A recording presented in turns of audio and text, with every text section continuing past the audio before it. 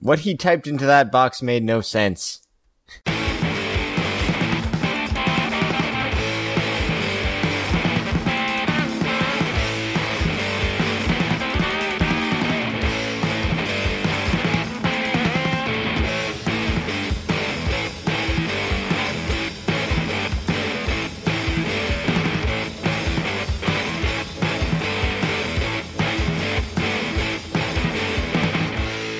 Hello, and welcome to I Thought They Smelled Bad on the Outside, a show that finds a way. It finds a way. And kills dinosaurs? Kills man? Something? I don't know. Well, it's the only a show really that... memorable quote is T-Rex noises. Well, you know, it's always how it starts. It's ooh and ah, and then comes the running and the screaming. Yeah, and that's really what it comes down to, is that the running and the screaming. And the motherfucking T-Rex! That's how it all works out, is that there's motherfucking T-Rex. My name is Scott. I'm Dan. And that's kind of it for right now. We're running quiet. We're recovering from the last episode still a little bit. Not so much the hangover as the 6-hour edit session that was for me. Ow. Alright. But beyond that, welcome to Season 6. It's the same as Season 5, basically. I just changed the tags on the file.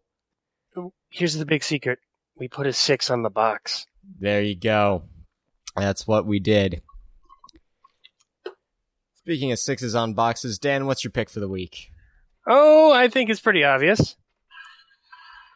Motherfucking Star Wars. Final trailer dropped. Oh my god, that was beautiful. It's really pretty. I still kind of wish I had half a clue who anyone was or what was going on. And I'm trying not to get super hyped. Because every Star Wars trailer is beautiful, but some of them are for Attack of the Clones.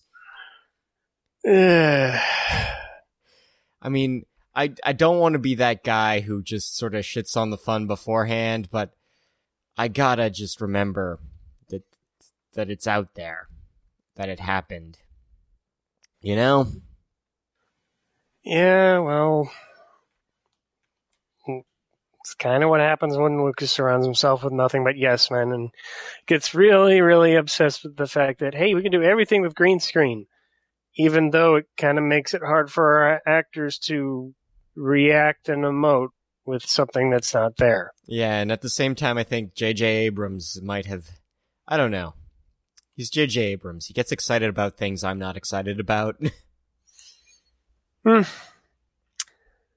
just happy I managed to get opening night or opening show tickets or opening day tickets at 7:00. I got this. I got the 7:30 slot. But that just gives me more time to buy popcorn. That's what I got. Also, speaking of prequels, who the hell is signing up for the 7-movie marathon day?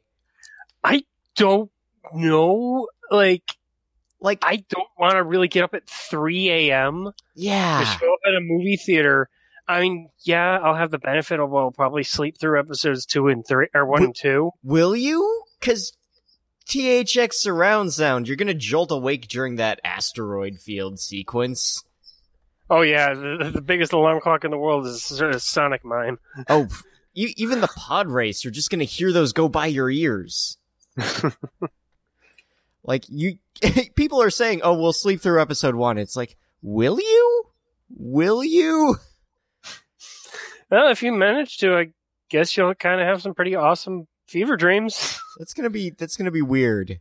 Well, I think your fever dreams are gonna be like some guy dressed like Darth Vader shuffling giving you a quasi laugh dance as he moves to go pee midway through a movie. you know that thing. You've done it. It's gonna happen. If you're in a theater where the aisles are narrow because they can fit one more row in that way, yeah, come on. Oh man, he got that breathing sound effect really well. What sound effect? Yeah. Those poor theater workers, they gotta get up. They probably change shifts halfway through episode 2. It's like someone on the late shift just pushes the extra 2 hours, and then morning manager just gets in 2 hours early. That's gotta be how it works, right? Well, like, when they did this for the Avengers, didn't they start at, like, noon? 2 days before or something. Yeah. Well, that was for Age of Ultron, for the first Avengers, because I got tickets for that, but I was working, so I got in just as Hulk was finishing up. So, like, they started at noon with Iron Man 1, so... Oh, jeez. Yeah. Yeah. I'm not liking the logistics of the 18-hour movie marathon. Ugh. Yeah. I mean, that's where I'm at, is 18 hours is a hell of a long time. Well, like, I mean, I could see it for, like, a drive-in where you could just, like, turn your speakers off and sleep in your car, but, jeez. Well, you can't even do a movie marathon at a drive-in. You've only got, 9 hours of functional screen time. I mean, that won't even get you through all 3 Hobbits. And that's the standard edition. I know, right? I still don't get how the third one's supposed to have a rated R cut. Like... What? Yeah. What? Apparently the battle is so much more intense that it got a rated R cut. That is weird. The MPAA makes no sense to me. All right, Scott, so what was your pick? So my pick is, today we are recording on October 21st, 2015. And you know what? The internet done good today. I can appreciate the government of Canada's healthcare website going out of their way to announce a recall on DeLoreans because there's an issue when they hit 88 miles an hour. Apparently you can buy Pepsi Perfect somewhere. Oh, did you see the one about Michael J. Fox was arrested for inside gambling? That's a good one. I mean, I don't really want a hoverboard. I know I would hurt myself with one. But I'd like to see some teenagers hurt themselves on hoverboards. And self-lacing shoes. Just sound handy. Yes, our topic for tonight is Jurassic Park. A novel by Michael Crichton that did gangbusters, that got flipped into a movie by Spielberg and then spawned a bunch of sequels that are, I don't know, mixed bag, let's say. 2 got good, or it got good at the San Diego scene. Like, the last sequence was alright. And 3's better left not being talked about. Yeah, I mean, I don't know, I'm not even sure about the first one. Because, I mean, I saw it, like, when I was, 7. Which is kind of the exact right time to have a big CG dinosaur movie come out.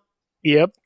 I mean, it's a shame that Justin couldn't make it, because he'd have the perspective of someone who probably read the novel in high school and got to see it as, like, mostly an adult. But to me, it's just like, and I have rewatched it since I was 7, but every time I do, it does that Spielberg thing where it plays on your heartstrings and you can't think too clearly about that stuff for a minute. I mean, there's definitely some strong moments in it, and the dinosaurs hold up ish. It's such a roller coaster of genres, because it starts out as this wonder of science, and then it shifts into a horror movie, and then it turns into survival as the kids are trekking along this island trying to get out of the T-Rex pen. Yeah. And then it ends on a thriller chase with, of course, the motherfucking T-Rex popping in for the last minute to suddenly be a good guy. Well, last minute T-Rex good guy. Last minute T-Rex face turn is a staple of the series now. Yeah, give or take. Yeah. It's now a thing. It's now a thing. And, I I guess the context for my rewatching it in high school was explicitly as a comparison to Frankenstein in sort of the we have played gods genre of sci-fi horror. And I don't know if it totally fits. Like, it's pulling on different themes. Like, so Frankenstein is very explicitly like, hey, you played God and were shitty at it. Don't do that. It ends badly for everyone. And maybe that says something about our relationship with God. But this one is more, it is way too caught up in the spectacle of it to really develop the theme beyond, hey, dinosaurs. Oh, that went bad. And then we're done. Like, there's no somber meditation on what happened. It's just John Williams' score and helicopter flying. Yeah, it's kind of a nice take on Frankenstein. It kind of also flows pretty well with the whole thing from Godzilla of man thinks that nature is in his control, but it's the other way around. Is like they had this incredible system. They put it together just fine. And then one guy hits the off switch. Well, it all comes unraveling for him. Well, that and there was a problem. They would have spotted in a way that was fixable. Downtime of a couple of years, maybe a small population cull.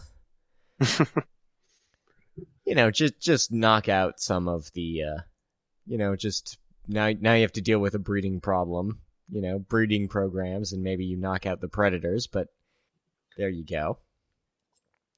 And I mean, Spielberg movies are kind of all about image and shots and cuts and a John Williams score tugging at your heartstrings, but I think it does have a pretty strong cast. I mean, Jeff Goldblum is, and he's great. Yeah, the kids aren't annoying kids. Oh yeah, I know, right?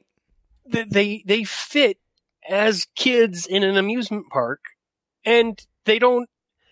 Any other movie, like when they're running around in the wilds with Dr. Hammond, any other movie, the kids would be fighting him every foot. Like, I want to go this way, or I'm tired, I want to do this. And these kids know that this guy is the only adult within like 20 miles, and he is our best bet to get out of here. Like, Richard Attenborough is a great character too. I mean, he could have been so much worse, but I think the story and the actor just make him just this charming guy who he was so obsessed with the spectacle that he maybe forgot how dangerous what he was doing actually was. Oh yeah, I mean, he made Hammond much more likable than Hammond was in the book. Because before Jurassic World came out, I sat down and read through Jurassic Park and The Lost World, the John Crichton novels.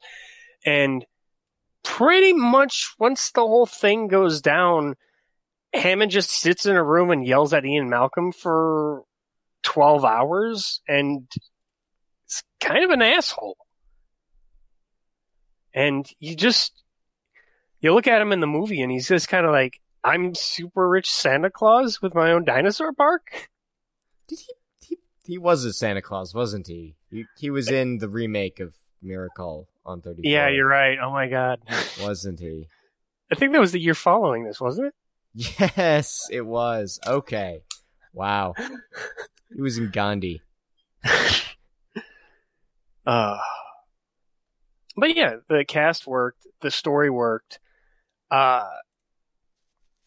It's so hard to like just put your thumb down on what is that you like about these movies, or at least this movie. Yeah, this particular one. Yeah. I just, the first one felt so perfect with its balance and everything. Yeah, I mean, it manages to move between things pretty well. It captures a few genres. It's still fun to watch. Still kind of want one of those cars. There's a community of guys that buy old Ford Explorers to repaint them. They're weird. Hey man, I saw one of those parked next to the Mystery Machine at a Taco Bell. Some shit is going down at that Taco Bell. Oh, something special happened there. Although, Yeah. yes, I will mention, you know what? This movie doesn't upset, like, paleontology nerds or biology nerds all that much. But computer programmers get really annoyed with, I know this, it's Linux. Oh. You know what's sad is I just look back at that scene after I got my degree in IT and I actually handled Linux and I was like, no. You know, someone's made a Linux variant that is the floating cubes interface. Specifically just to do that.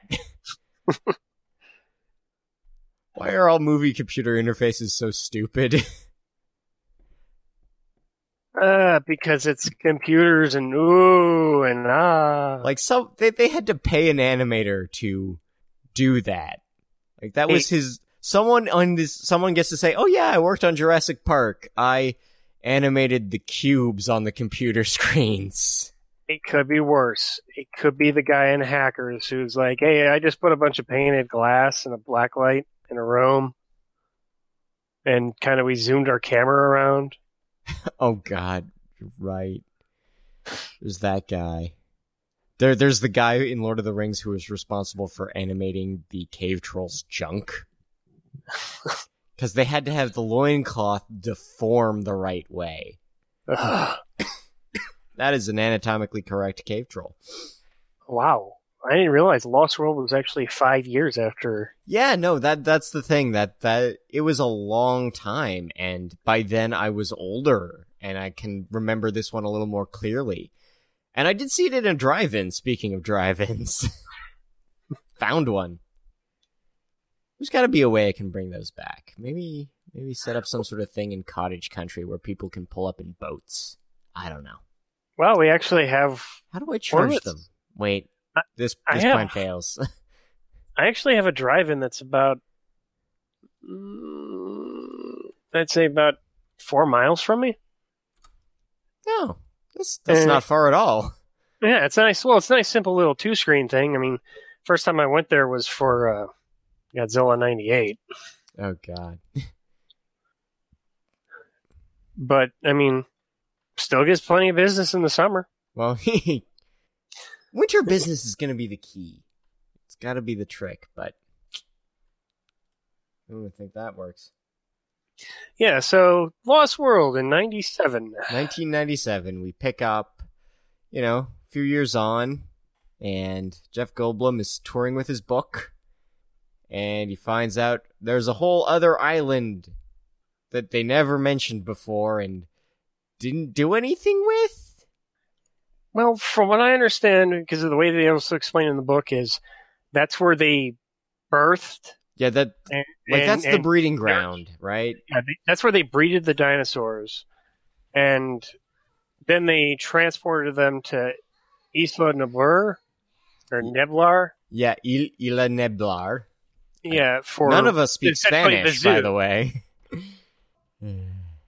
Yeah, so they moved it to the main island, which was the zoo. So essentially, this is where it's where they hatched the dinosaurs. And in the books, it kind of gets a little rough because it's like, oh, this is where we go through and also terminate any males that are born. Yeah, I think there was something about them having supposedly died off without any supervision. That's part of the plan. Yeah, but the problem is they didn't.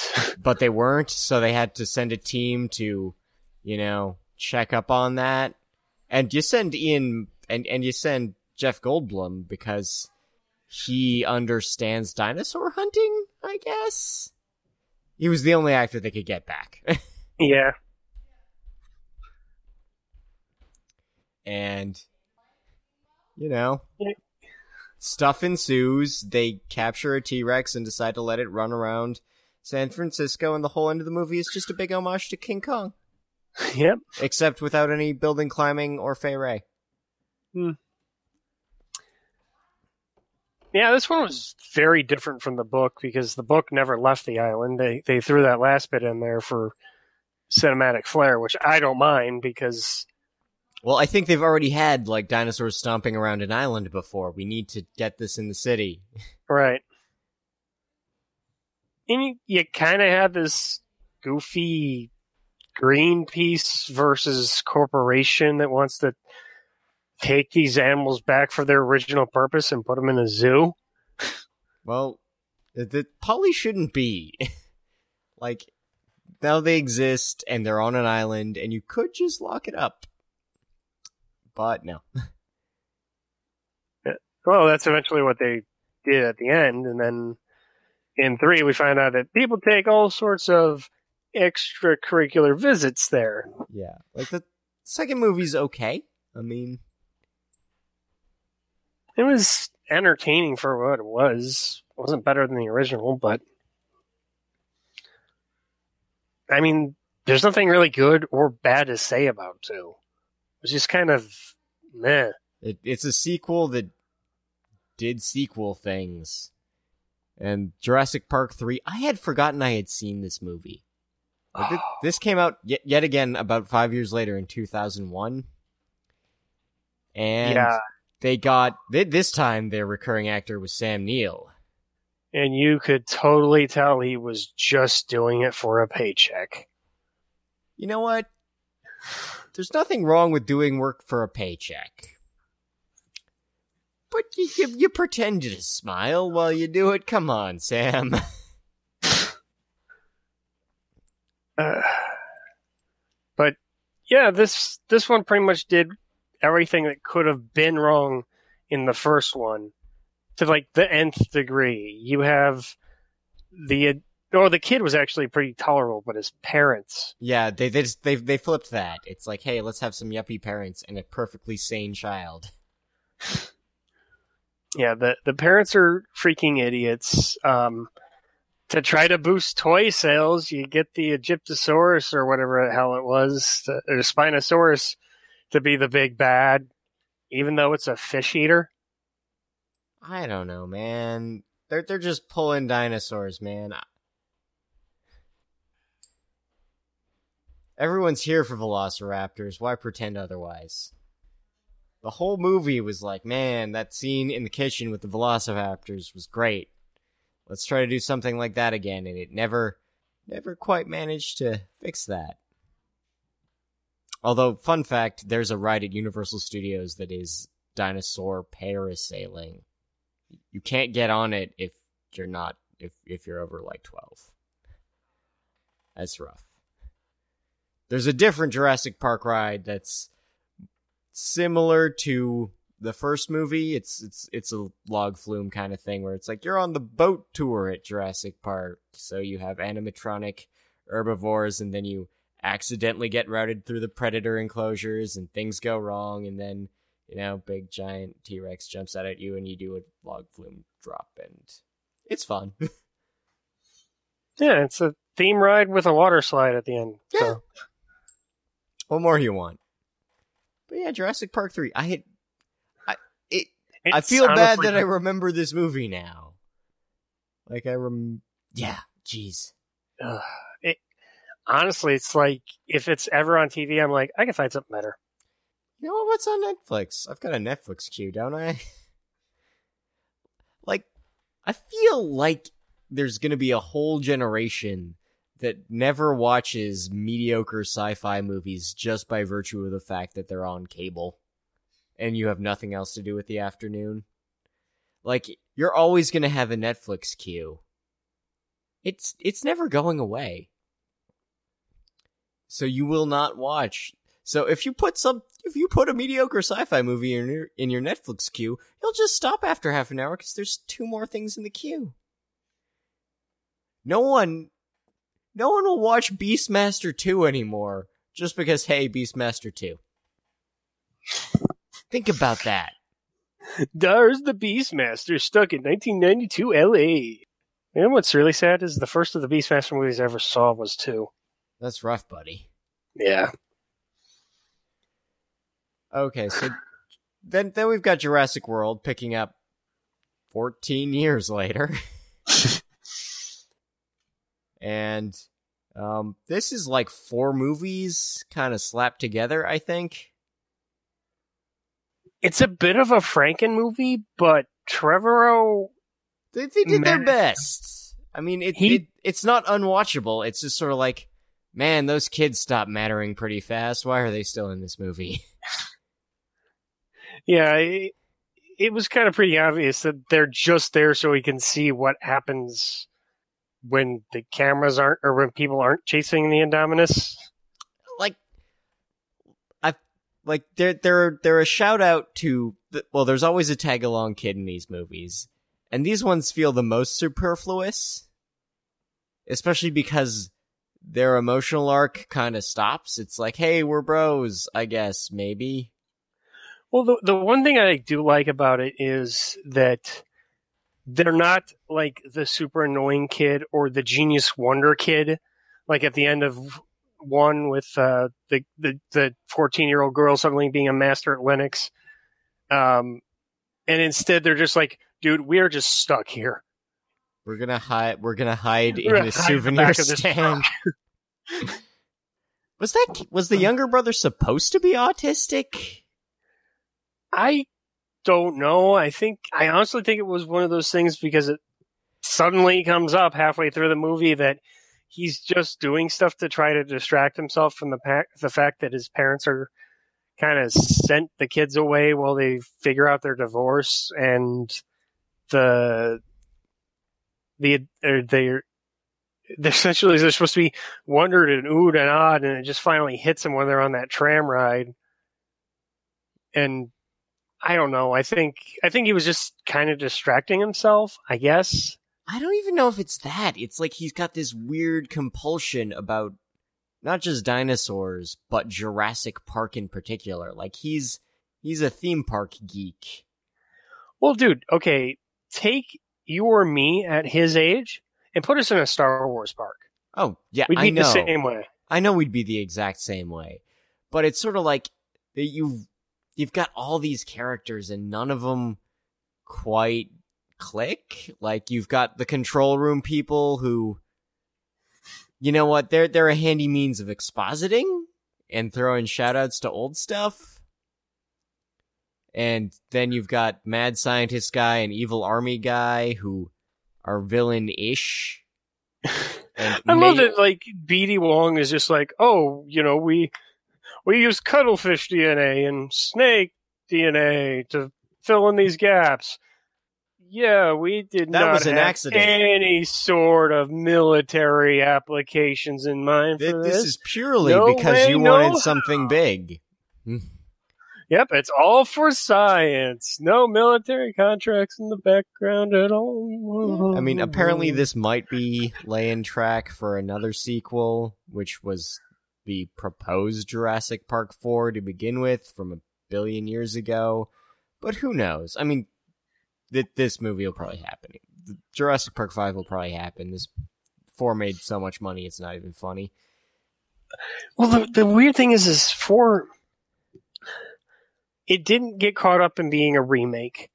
It was such a love letter to the original without just phoning it in. I don't know. I feel like I don't want to say it's phoned in, but because it's a Franken movie, there's never a point where you're like, wow, what happens when Dr. Frankenstein needs to cut deals with Verizon to get monsters made?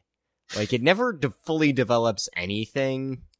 So you're just sort of like, well, Chris Pratt's super charming and he has Raptor Bros.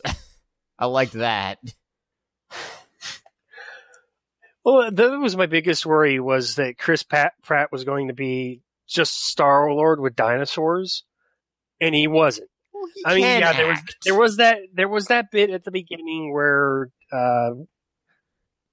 Bryce Dallas Howard shows up at his little bungalow cot RV that, you know, he can just have at an amusement park. It's a big island. They don't need to develop parking lots. They can just have space for whatever.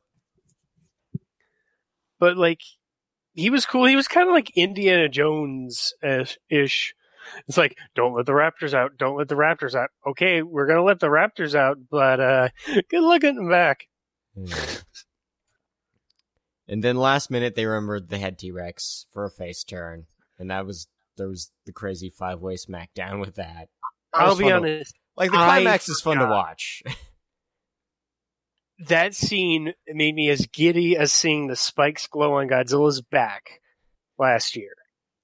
Like, as soon as the kid screams, "We need more teeth," and then she runs and she was like, "Open the paddock," and I'm like, "Oh no, they're not going to." She cracked the Oh my flare god, and you they're knew. going to. Oh, holy shit! And okay, and speaking of Bryce Dallas Howard running, like there's a lot of complaining going on in certain spheres of the internet. It's like they made a joke about her running in high heels, and I'm like, yeah. And then she ran in high heels for a whole movie and was never punished for it. Girl knows what she's doing. Well, you're arguing about her running in high heels in a movie where they're being chased by CGI dinosaurs. Well, I mean, and this is the weird part, is that this franchise has always been pretty good to its female characters. Are you talking about the Zara thing or whatever? No, all of them. Like, I mean, you've got Alex who gets to save the day at the end. You've got gymnastics girl who can drop kick a velociraptor, and Julianne Moore's character from 2 is also not damsel-y. I mean, did 3 have characters? I don't think Jurassic Park 3 actually had characters. I think it just had Sam Neill's hat. Sam Neill's hat and hair. Yeah. I don't know. I enjoyed it. I liked it. I mean, I I see where it could be better, but I'm also like, eh. What they had was really, really good. Like there are bits of it, and I look at it, and I'm like, more of that. Give me more of that. Make that work with everything else, and it just doesn't. I mean, it's like B-. Good first effort. Maybe submit another draft.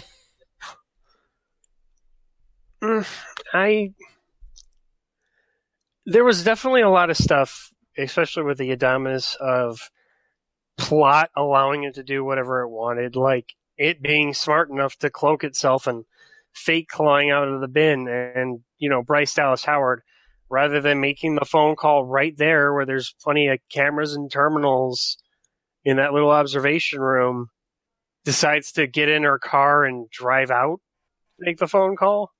It's weird. It is weird. I don't know. There's weird little things and some good little things. It's gonna be a while before I revisit the movie. I'll say that. Like, I have not gone out of my way to, now that it's on home video, I've not gone out of my way to say, hey, I should make some time and watch that movie again. I'm just gonna be like, it's on Netflix, maybe. I picked it up just to show it to my friends who didn't get a chance to see it in the theater. So, I mean, I really enjoyed it. I still need to pick up one of the first 3 movies on Blu-ray. Are you sure? Are you sure you do? At least the original. If I can find it standalone and not part of that 3-pack. Yeah, I think that's going to be the problem. Give that some time and they'll bust up that 3-pack again. Apparently Telltale made a Jurassic Park game, but it's that weird, not quite... It's before Telltale became Telltale. Yeah. It's before Walking Dead. Yeah. That's the other thing that was kind of weird about this one, was they never explained on whether or not the second 2 movies happened. No, they happened because they've got Ian Malcolm's book on What's-His-Face's desk. Right, but that's his book that he wrote after the first movie. Yes, but he was touring with it in the second. Good point. Like they do say something about reclaiming both islands.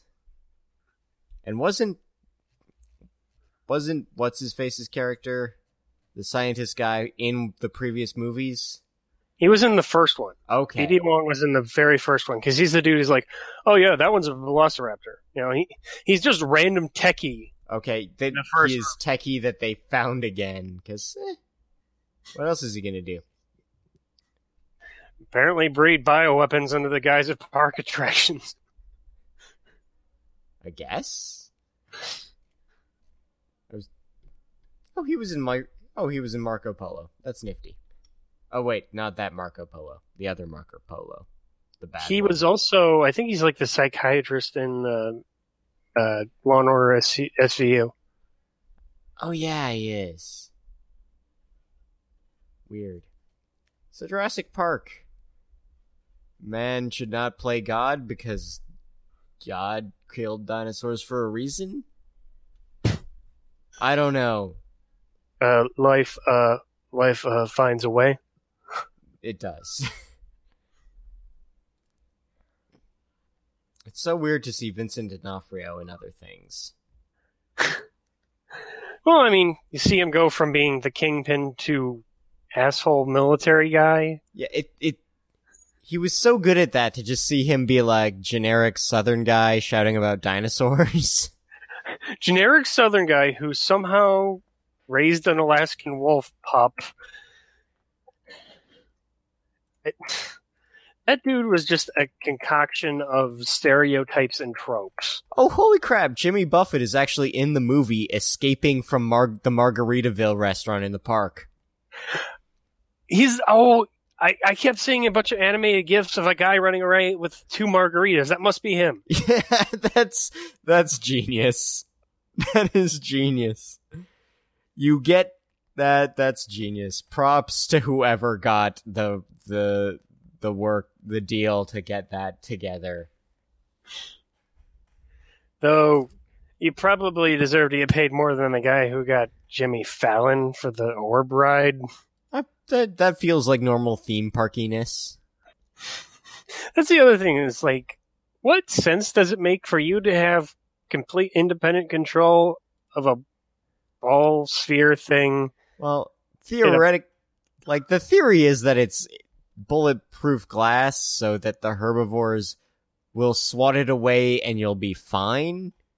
But then I'm like, no, Stegosaurus can really fuck a thing up. It could knock you into a tree.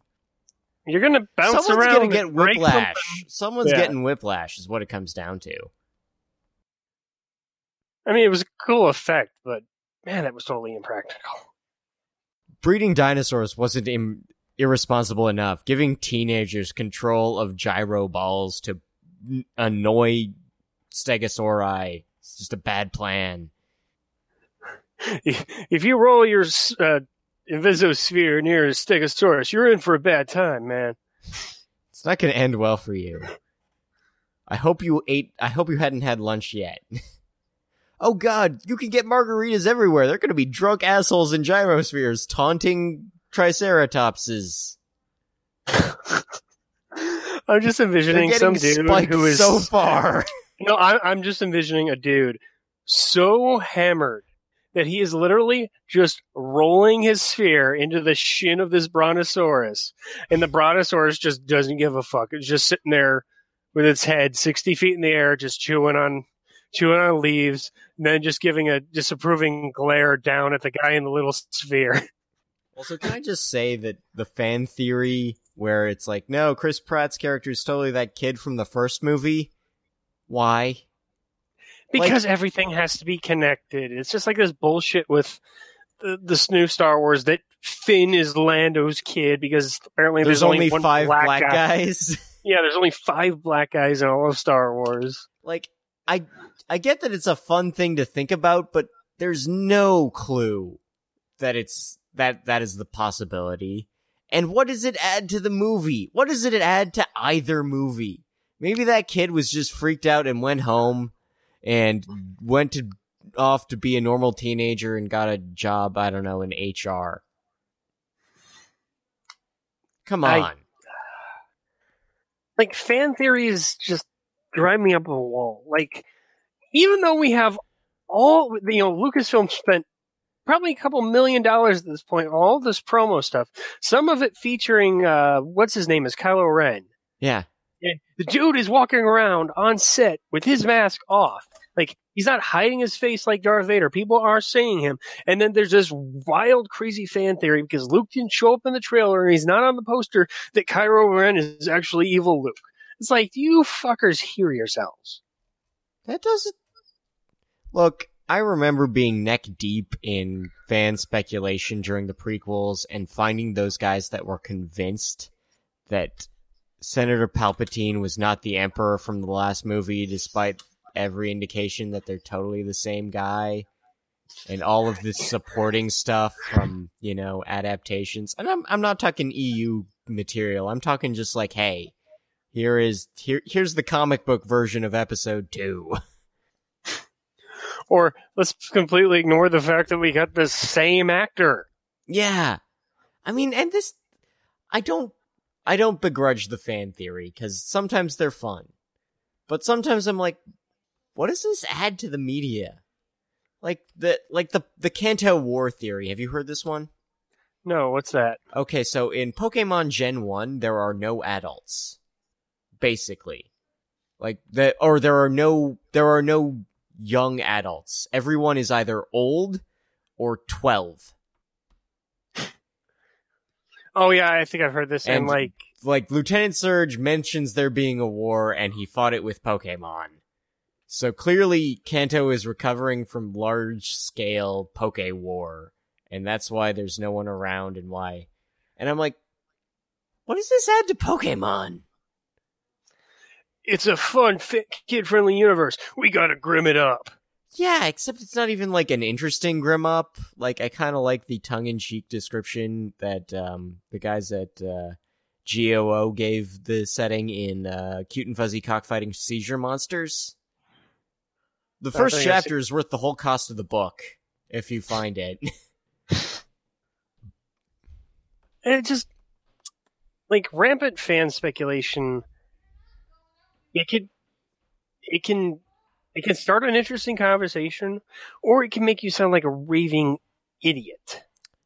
Basically, any time, any theory someone has about Evangelion is a crock. Well, I had a bunch of friends who I kept trying to tell them, dude, it's right there on the poster. This little kid in episode 1, Anakin, is going to become Darth motherfucking Vader. No, he's not. He's going to stay a good guy. Oh, God. No. Whose fucking shadow was out on the wall? Here's my story my story about fandom being weird is people were really convinced that Hellsing is deep. Hellsing. It's that they were really trying to read into shit, and I'm like, guys, it is someone's fan fiction sequel to Francis Ford Coppola's film Bram Stoker's Dracula. And there is no subtlety. There is no subtext. Everything is text. Boldface, 16-point font. Yeah, why would you have a shade of characterization when the main character can just narrate how he feels? He wants to die. That's it. He wants to die. He's looking for someone who can finally goddamn kill him. He says so. He appreciates the aging process in humans. He compliments old ladies all the time. Bitch, I eat people. Bitch, I eat people. Oh, there's a new episode of that coming this year, isn't there? Finally? Well, they do one every Halloween, right? That's the rules. They have to. Is that it? I thought it was just Taka was getting to when he had a chance. No, I think the goal was always to have it ready around October, and if they could premiere it at a con, they might hold off on it for a week or two, just to. Okay, that makes sense, because it also kind of freakishly lines up with the release schedule for the OVA. Yeah, it all works out. But that's what we've got about Jurassic Park, and also fan theories. We'll see you next time for more things. And stuff. At the places. With and the things. So you should, you know what? Obviously, comment, subscribe, share it, do that stuff.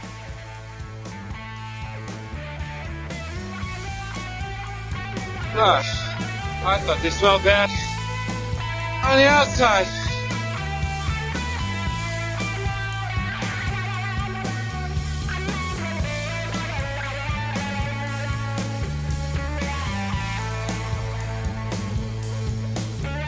I Thought They Smelled Bad on the Outside is released under Creative Commons Attribution Share Alike Non-Commercial 3.0 International License. Please visit sbopodcast.com for contact information, social media links, and past episodes.